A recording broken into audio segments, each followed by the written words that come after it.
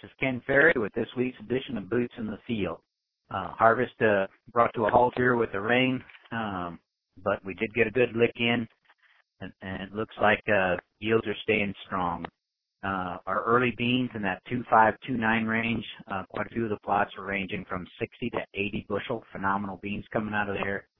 It does look like as we get into these 3.1s to 3.4s that they're going to drift off a little from the highs, so we're going to start to see plots that we've taken off the last couple of days more in the 55 to 65 bushel range.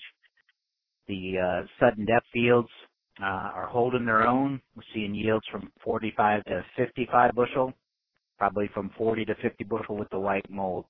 But again, if we can hold these fields that had severe sudden depth damage in the 50 bushel range, I think I'm going to be happy with that. I'd accredit them for a lot less than that just 5-6 weeks ago, so they're hanging in there. Corn yields are staying strong.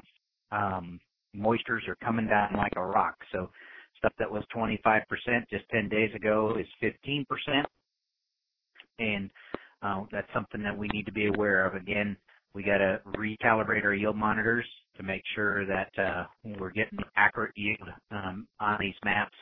Probably one area of concern that I'm seeing mainly in corn, but also in beans, I'm seeing just too much header loss. So as these moistures have come down, we got to respect that. We need to be checking not only every day, but every field, every hybrid to make sure that we're not shattering it at the head. We'd like to keep those head losses down. I'd like to hold the whole machine loss on corn to be between 1.5% and 2%.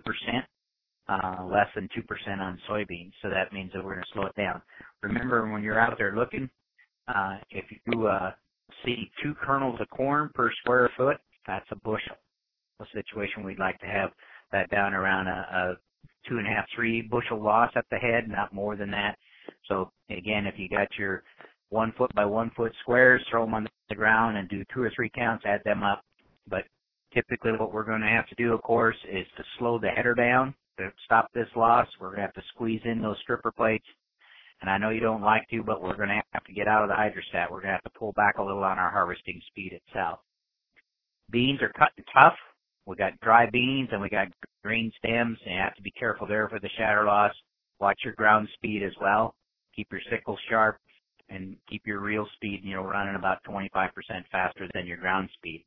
And don't beat them up too hard with the reel. That reel should be leaving just as those beans are getting cut. Keep your shatter loss down on itself.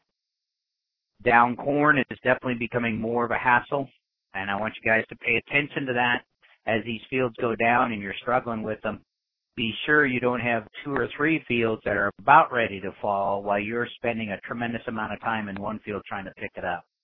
In some cases, if we got other fields that are about to go down, we're going to be better off to leave that corn on the ground and go get the other stuff before it falls down, just based on efficiency. But some of this corn is falling flat, and it's pretty hard to pick up, so it's really slowed that process down.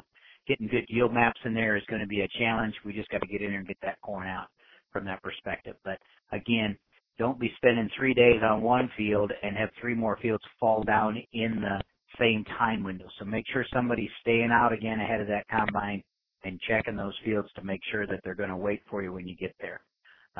Some of these hybrids are standing fine and they're going to be there for a while. Others are just, for some reason, coming apart. The good news is down corn doesn't mean down yields. Yields are staying strong, even in the down corn. So the situation is more of a environmental conditions and the amount of disease pressure. Remember, most of these stalk molds are water molds. Still been pretty light on ear damage as far as any type of toxins, so I think we're good there.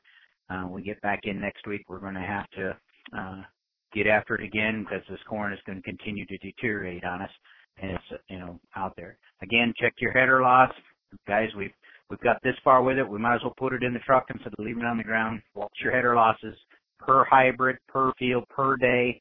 Doesn't take long. Walk around behind that combine and kick around and see what you're doing. We try to keep that header loss down around 2%, for the whole machine loss around 2%. So giving up more than that, you need to be making some adjustments. Till next week, we'll keep it safe and keep at it.